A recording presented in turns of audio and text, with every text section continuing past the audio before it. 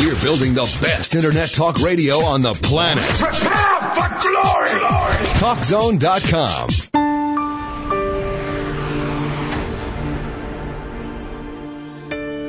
As the confrontation continues, Derrick is understandably upset with Sherry.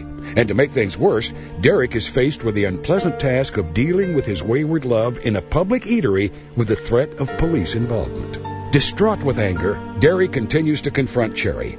As the crew tries to cool down the situation, a fight breaks out. Derrick shows no patience with Sherry's behavior as she tries to explain her philandering ways. The police finally arrive, and Joey tries to explain the situation. This is your house? Yeah, that's my house. Why are you taking her to your house? You pick her up from work and take her to your house. There is nothing on Won't you go look? Go look. Won't you go look? It's a whole lot to see. Won't you go look? That's how you do me? Huh? I poured in all my time. I pour in all my time. That's what I get? Huh? What you boss? You know what? You and Fat Boy can have it. You and Fat Boy can have it. Fat That's Boy. Not necessary. Good thing you work at that Subway. Listen to me. Fat Boy. What do you want? What you want to do? Not necessary. Huh? No, please. What you want to do? I hope y'all enjoy the rest of y'all shift. Man, get that camera out my face, dude. For what? Why? Why you don't want the camera on? You in the spotlight. Why don't you show him that nice chain? Why don't you show him the chain? Yeah, why don't you show him the chain, man? I'll snatch that off your neck, dude. What you want to do, I'll snatch that off your neck, boy. Hey, Please. hey. You know how it is. Watch out, Jesse. Watch out. Oh, look at that. Look it up, fellas. What's up, homie? What's up, homie? Huh? Ain't nothing little, dog. Ain't nothing little but the appearance, homie. Big ass teddy bear. Like I said, it was just for fun. It was our fun. Now, who was for fun? Because I'm confused now. Was the manager for fun or was Derrick for fun? The manager. Go ahead and send more units out here. We got several stuff. That's it. It ain't your choice no more. It's mine. Mine to walk away. Okay, well, we got police coming all over the place. We got a report of a fight out here. Okay, you can come over here talking. What's going on? Put your hands in your pockets. Oh, I'm sorry. What's going on? Oh, man, just having a little trouble, man, with my girl, but it was with my girl, but it's cool. Okay, that's good enough. Okay. What's the deal? Who's it between? It was me and Bald got walking in. You got to walk in? Okay, yes, I've got 5 officers running code here. I'm Get sorry. somebody killed for this right here. All right. 4:30. Get him out. You know that. It's going to be a TV show being filmed. Tell officers reduce code. Need someone to continue. Go ahead and send the supervisor on scene. Okay. You know, if you want, Derrick, you can go ahead and get in the van. Why don't you get in the van? Officer, I just want to make sure we're not going to overstep your jurisdiction. Well, what happened is I've got, we get told there's a fight. Okay. And I've got 4 or 5 officers, driving here, trying to get here, thinking there's a fight. Hey, thanks, I appreciate your response. Thank you. Let's go. Do you think that there might be an opportunity for the two of you to sit down and have a conversation in more detail without us being present, without cameras around? Honestly, that there might be a resolution anywhere in this? Honestly, right now, I can't even say. Honestly, right now, the way I feel, the answer to that question is no.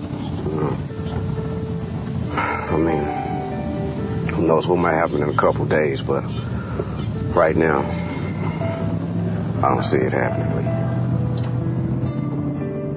To learn more about this and other cases, log on to cheaters.com.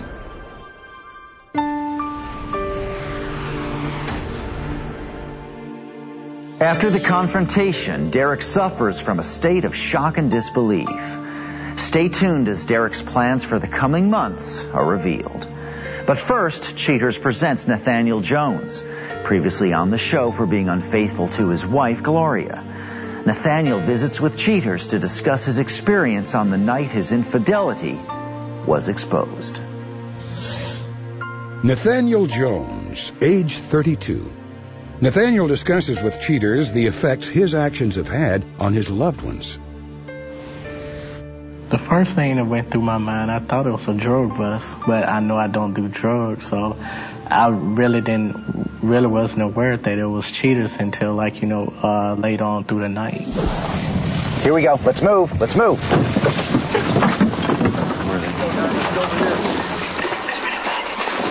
Go over and head back towards the door. He's over here. Nathan.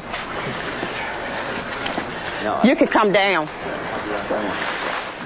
When the crew found me knocking on the back door, I just felt very tired from running. And I just felt like, just time to give up and stop. And just face the music at that time. Nathan? No, I'm Joey Joey it's not. Greco with Cheaters. That is not right. Yes, you are You're too, not Nathan. cheating. Nathan. The least you could do is stand still and be a man and talk to me. Nathan. After I was busted that night, I couldn't lie my way out of it because it was on tape. Once again, when nothing I could do except for just stop. You've been lying to myself, Nathan. You've been lying to Plantation Ebony all this time. And every time I ask you, what are you doing? So I would have never got to this point had you answered me and told me the truth in the first place. So now you out here in front of all these people and you still want to tell me a lie. How can you do that? The reason why I did that is because a lot of things changed. It seemed like just the romance wasn't there anymore. It felt like the love wasn't there. But, right now going through this whole ordeal just felt like, it's just something, to just work things out. I stay at home day and night and suffer going to work. And then, like I said, I'm at home with the girls all that time. You don't do anything to help us. The time after I had got caught, I had went home when she had called. We had talked about it, and she had made me aware that, that this has happened again. The reason why she went ahead and made amends this time because she had the proof to prove it. The other time was more like, he say, she say. And I just told you that the other day, Nathan. I said if it was somebody else, that's all I wanted to know. And I just wanted you to just leave so I can start my healing process. That's all I asked you to do. And I don't think that was too hard for you to do. And if you wanted to be with somebody else, I didn't care. Just go be with them. But I didn't want you to keep stringing myself and the girls along while you play your games. After being caught on the Cheetah show, it has changed my life a whole lot. The way I think, the way I view relationships, even the way I view my own marriage, even the way, I view people, just as I see them, sitting down together, I always try to look at a positive side. If you got someone, just keep them and make them happy. And if you going through the changes, just endure the changes. That's a little bit longer until it get better.